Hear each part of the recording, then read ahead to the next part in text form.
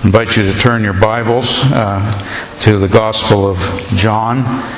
You haven't heard that from me for a while, and we return back to our studies in the Gospel of John, chapter 12. John, chapter 12. If you just look at your page with the chapter open before you, just as a reminder, it's the way that John has articulated the story of Christ in this chapter is just the main headings are a good review for us. I will remind you that the public teaching ministry of Jesus Christ is drawing to an end, his earthly ministry. He has now positioned himself to enter what we call today in modern language the Passion Week. It may seem interesting to be talking about this in the summertime, but there's no time that is not appropriate to speak of Christ's passion. He has just raised Lazarus from the dead, which has sparked an intense plot to kill him.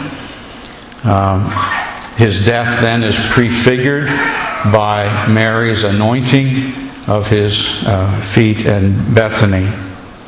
And again, as we call it today, Palm Sunday, when Jesus entered Jerusalem, that has now taken place.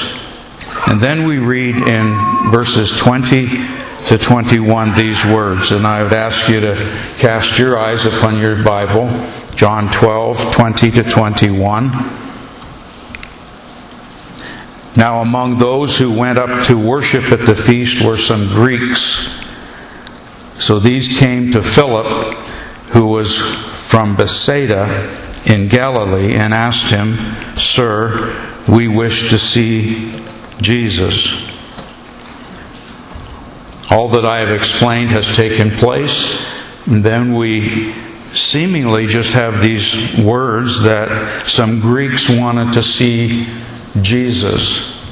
It is almost so embedded in the text that you would read on and ignore it. But for those who have studied God's Word, and particularly those who have looked upon the redemption story as it is unfolded from the beginning of Genesis through to Revelation, realize that in eschatology, that word meaning the last days, the unfolding of the last events, this is a significant event. If I was not teaching expositorily this morning, if I was teaching on last days, eschatology, I would not avoid this. The arrival of non-Jews to Jesus is a tremendously significant event. It is a prophetic event. And I'm not going to take the time to go into it because John focuses on another aspect of this, and that is, in fact, the story of redemption. We read that in verse 32. We read the words of Jesus, "And I, when I am lifted up from the earth, will draw all people," all kinds of people, Greeks, Jews, all kinds of people will be drawn to me. It would be foolish for you to think that that is a statement of universal salvation upon all people. The entire canon of Scripture would deny that interpretation. Jesus is meaning by this, now that He has ministered to the Jews and now the Greeks are getting interested in the gospel. And when He dies on the cross, His death is going to draw all kinds of men worldwide, every nation. This is a fulfillment of the Abrahamic covenant.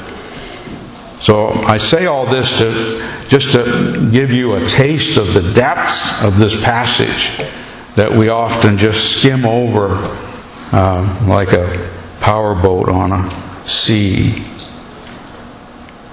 The Greeks represent the inclusion of all people in the body of Christ. But the Greeks also triggered something in the mind of our Lord. These Greeks that were seeking to talk to Him triggered something in the mind of our Lord. Jesus recognized that this time that He was appointed for had now come. Having seen the Greeks come and want to see Him, it triggered in His mind, the hour has now come. You recall in this gospel, and we've already talked about it, there were instances when things occurred in the life of Christ, and the author said, His hour has not yet come. Well, beloved, now the hour has come. We have now reached the eschatos, the end, for what He was destined for, the hour that He was sent to this earth. This crucifixion that Jesus is going to endure, and we understand that through the terms, I will be lifted up. And when we read the passage, you will see that it's clearly relating to Him being placed on a cross, the manner which He would die. This crucifixion is going to trigger, like a bowling ball, a number of events in the world. It's going to trigger the glorification of the Father. It's going to trigger the commencement of judgment on the world. It's going to trigger the demise of Satan. And it's going to trigger the exaltation and the finished work of Jesus Himself. All this is going to happen at Calvary's cross. And then Jesus in this passage is going to also end this section with another invitation of grace to those who would come. And if you're listening to me this morning, either here in this auditorium or online, I plead with you to hear the invitation that Jesus is going to offer you before we end. So having said all that, let's read the text. My passage of study is from John 12:27 to 36.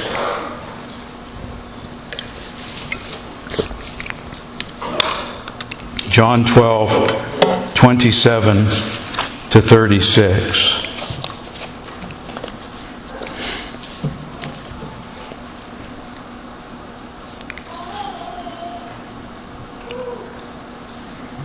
In exegeting this passage, you would be well to note the use of the English word now. Remember I said this is triggering something. Now. Now is my soul troubled. And what shall I say? Father, save me from this hour. But for this purpose I have come to this hour. Let's pause.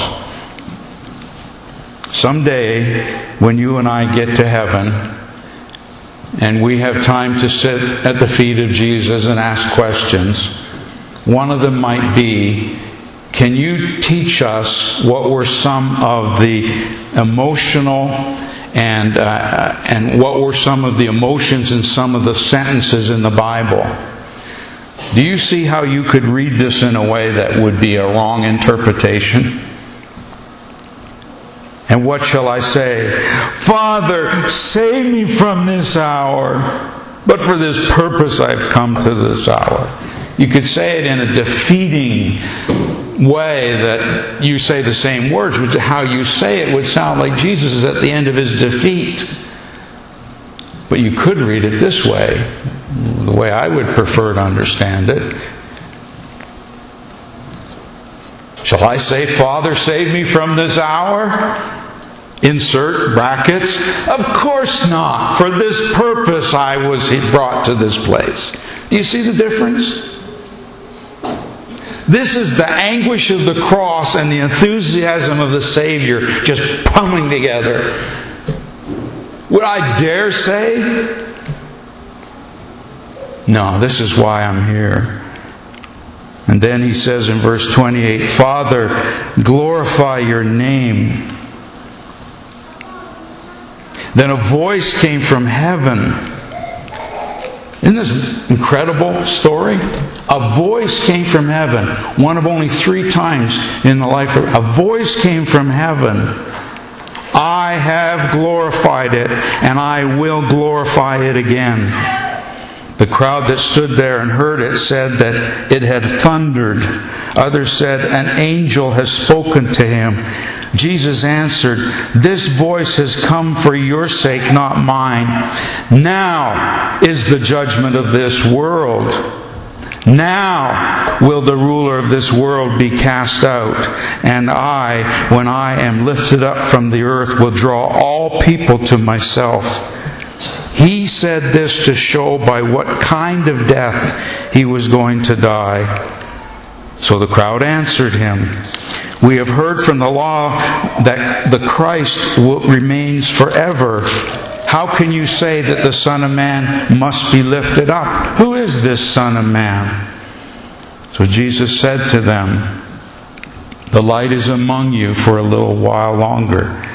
Walk while you have the light, lest darkness overtake you. The one who walks in the darkness does not know where he is going. While you have the light, believe in the light, that you may become sons of the light.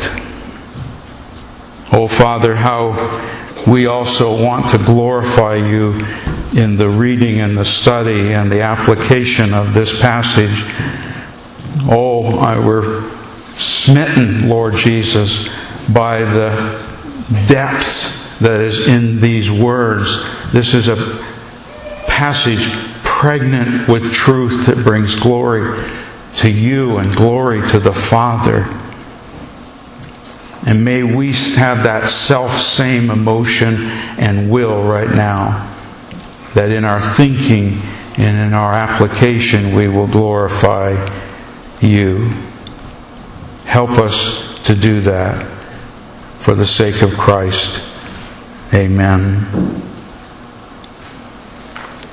As I said, this event is going to trigger worldwide, life-changing events. 4 of them I see here. This is Jesus going to the cross is going to cause, like a tsunami in world history, events that will take place and we're living in today. That's why the cross is at the crux. I actually said a redundant thing there. I used English and then Latin. That is why the cross is at the crux. That is why the cross is at the cross of human history. That is why we have a before Christ and an after Christ. That is why when you write a check today, you put 2020 on as the year. The year of our Lord 2020. Because approximately 2,020 years ago, everything changed. The death and the burial and the resurrection of Jesus Christ caused global implications. What I hope you'll take from this passage, and when you leave these doors, what I hope you'll take from this passage is if someone ever asks you, well, why is the cross necessary? I hear that question posed in discussions and apologetic debates. Why was the cross necessary? Or what's the big deal about the cross? Or what is the significance of the cross? I'd like you to remember the 4 things that I find in this text that the cross caused significant changes in the world. I wasn't quite bright enough to alliterate this or make an acrostic. Maybe by next Sunday I will. But if you're taking notes, here they are again in summary. First of all, the cross glorified the Father. Secondly, the cross brought judgment on the unrepentant. Thirdly, the cross brought the demise of Satan. And fourthly, the cross brought salvation to God's elect. It came as an actual event, not a potential event. It actually accomplished salvation in those who would believe. Now, in my ambition, I thought, that's what I'll preach today. But when I got down to work, I found I could only accomplish number one. Number one. So the only point I'm talking about this morning is the first event, that it brought glorification to the Father. Glorification to the Father. We see that again in verses 27 to 29. Now is my soul troubled, and what shall I say? Father, save me from this hour. For this purpose I have come to this hour. Father, glorify your name. Then a voice came from heaven. I have glorified it. The verb troubled is a strong one. Jesus definitely understood the anguish that He would experience when He took your sin as a believer on Him and my sin. He definitely understood the revulsion of my sin on the cross. He didn't say, though, Father, glorify me. He will later when we get to John 17. But He didn't say here, Father, glorify me. There was a higher purpose for the cross, and we don't talk about it enough. The cross primarily glorified the Father. The cross glorified the Father. So someone comes up to you in the questions that I just posed. What was the necessity of the cross? The Father needed to be glorified. Why is the cross such a big deal? The Father needed to be glorified. Now John doesn't explain this here. To dig in and find a deeper clarification of why the Father needed to be glorified, I invite you to turn back or turn ahead to Romans chapter 3. Romans chapter 3. And we're going to be reading verses 21 to 26. Remember, the question in our mind is, why did the Father need to be glorified?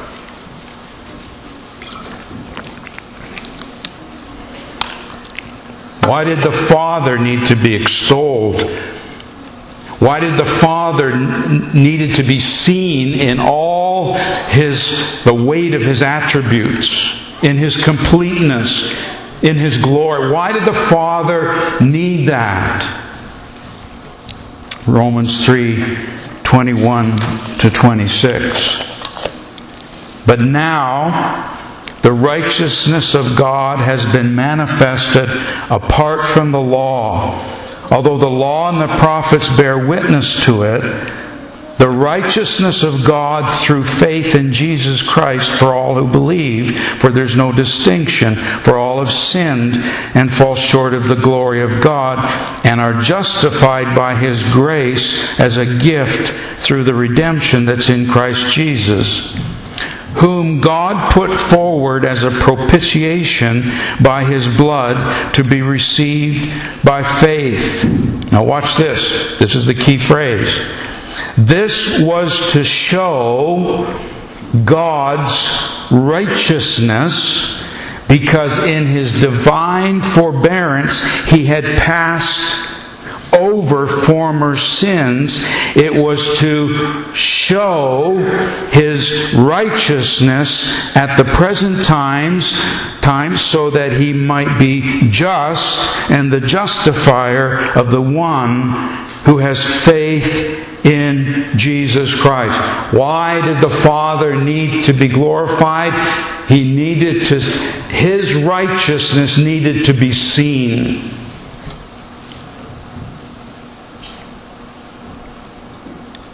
The Bible teaches us this reality, and I'm sure there's someone here going to be shocked when I say this. The Bible teaches us this reality that God cannot unilaterally forgive sin. There's a whole world of people out there hoping that He can. He can't. God cannot just simply say, "Oh, you seem sincere. I forgive you." If God does that, He is unjust. He is unrighteous. God, by His nature, must punish sin. He cannot forgive sin. We even know in the verse that we often as believers embrace, hopefully daily, if not more often, if we confess our sins, He is faithful and just. God must forgive sins in a way that is just. He cannot just unilaterally say, "Oh, you're a fine folk. I forgive you." He has to be just. And God cannot be just unless justice is met. God's a holy God, and His holiness determines that His wrath is addressed to sin. That is a necessity for God. In His holiness, He must punish sin. You will hear it said, and it sounds pious. I kind of sound like Jesus here. I hope you hear the words of Jesus. You have heard it said, God does not hate the sinner, He hates the sin. That is so far from being truthful, I can't believe that it has so much traction in Christendom. Psalm 7:11 says, God feels indignation towards the sinner every day. In the Old Authorized Version it says, God is angry with the wicked every day. In Psalm 11:5 he says that the Lord tests the righteous, but His soul hates the wicked. Paul said to unrepentant believers in Romans 2 that if they fail to repent, they are storing up wrath. Storing up wrath for themselves. God cannot pass over sin. He cannot just unilaterally say, "Okay, I forgive you." Every sin that God forgives has been punished or will be punished. Through the death of Christ, the righteousness of God was declared, because in the cross, those who God had forgiven, for instance, in the Old Testament, were looking forward to when the punishment would actually be taken. And for those of us today who are in Christ, who are justified, we are justified because somebody, one very perfect, special sacrifice, went to the cross and paid for our sin. Now sin can be, in Paul's words, propitiated. It's a big word that has no English equivalent. You must say propitiation. I'm sorry, there's no one word that has an equivalent. It means this: the holy wrath of God has been satisfied. That's what that one word means. And Paul says so clearly, God put forward as a propitiation God put forward Jesus as a propitiation by His blood to be received by faith. This was to show God's righteousness. God is the justifier of any person, past, present, or future, who places their faith in the finished work of Christ, because it was the cross that justified Him, justifying many. Now that's a big load of words. But let me say it again, and if you get this, you get the passage. The cross justified God in justifying many. It vindicated His righteousness. If Christ had not come and died for the sins of the Old Testament saints, if Christ had not come and died for your sin and my sin, and God just said, you're forgiven, He would be an unrighteous, unjust God. He would be a limited God. He wouldn't be God at all.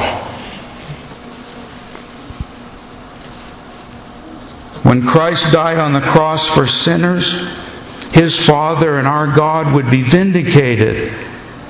It's unfair for God to say, well, you're forgiven and you're forgiven and you're forgiven, if there's no justice. And Jesus went to the cross in obedience to the Father to receive the just wrath that was due to me and due to you, so that His Father would be vindicated, so that His Father's righteousness would be seen, so that God the Father would be glorified.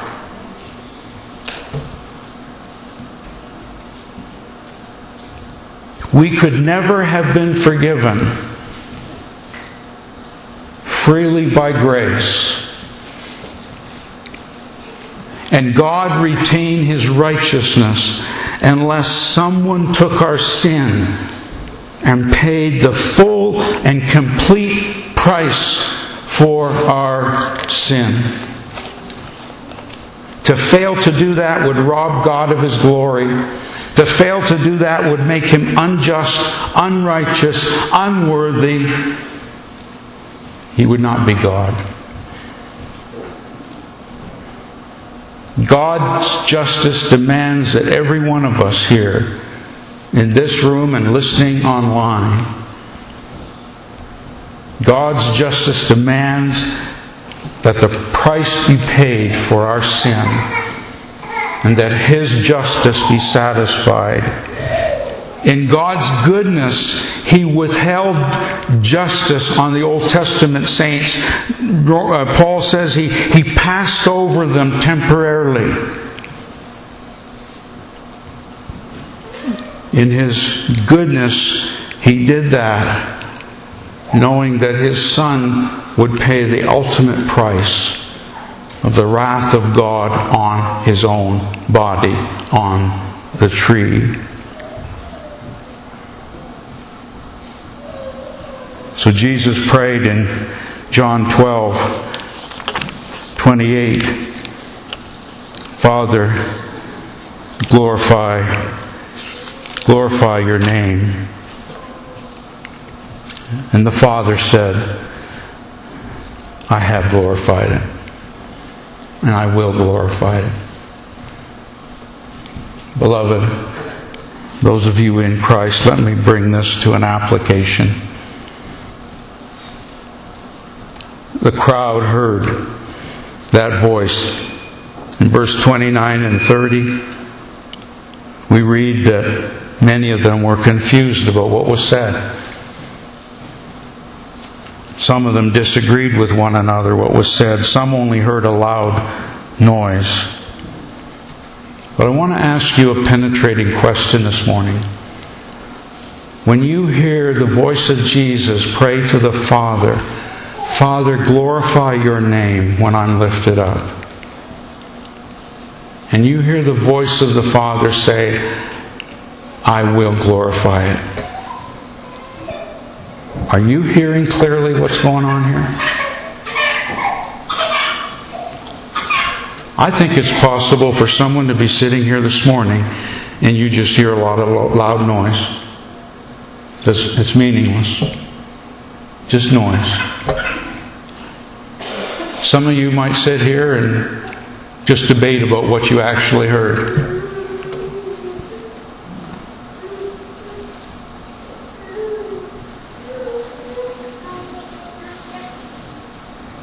Some of you will be surprised and say,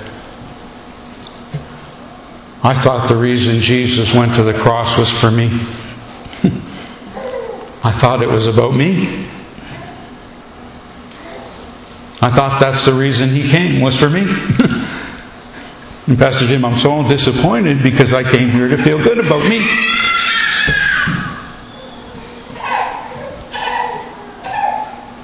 The primary purpose of the cross was to bring glory to the Father.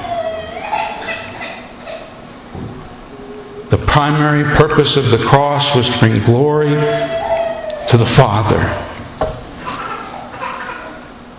And the fact that that is the primary purpose, for those who have ears to hear and hearts to believe, the fact that that's the primary purpose ought to bring to you this morning the greatest assurance of your salvation. Because the word from the Father to the Son was, I will glorify it. That means my sins have been paid for. That means that God has been vindicated and righteous. And when He says to me, I'm forgiven past, present, and future. My security is settled. And if you're here this morning and you say, no, it's not, you haven't heard this word yet. You're with the crowd, confused. Glorify your name. I have and I will. That secures the believer forever. Because there's not 1 ounce of debt that you have to pay. And the gospel can come to people who haven't heard and say, put your faith in Christ, it's free. And they can believe it and be saved. When Jesus glorified the Father on the cross, He eternally established a home for believers in the Father's bosom. Without the glorification of the Father on the cross, we have no salvation. We have a limited, unrighteous God. But because of the glorification of the Father on the cross, we have complete and sure salvation, and it's all of grace. Not an ounce of you or me.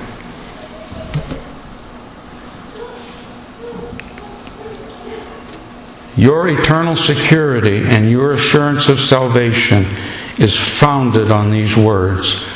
Father, glorify your name.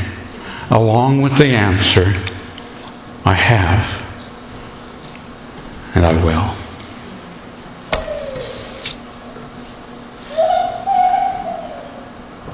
And then Jesus says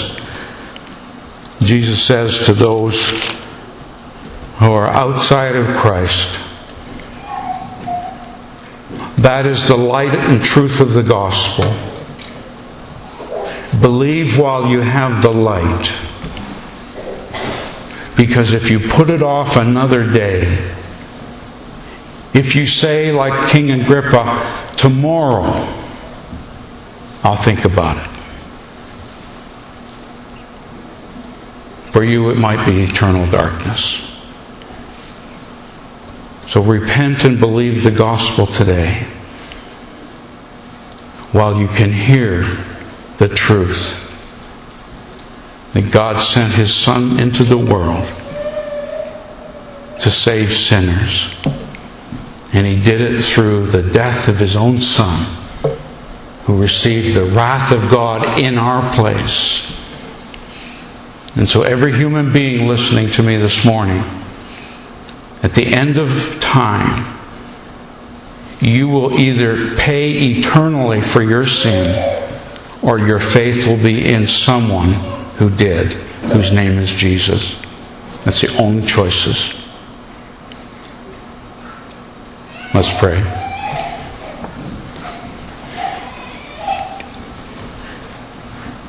As we have sung earlier, Father, send your Spirit. Cause your Spirit to work in our hearts. Cause us not to be like the crowd that day who heard mumble jumble, who heard loud noises, who was confused. Help us to hear clearly the words of the Father. I have, and I will. May it send us not into laziness, not into passivity,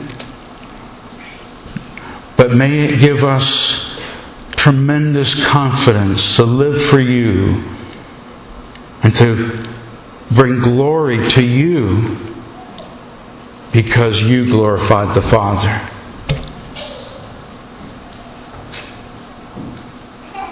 Cause Your Word to bear fruit in our hearts.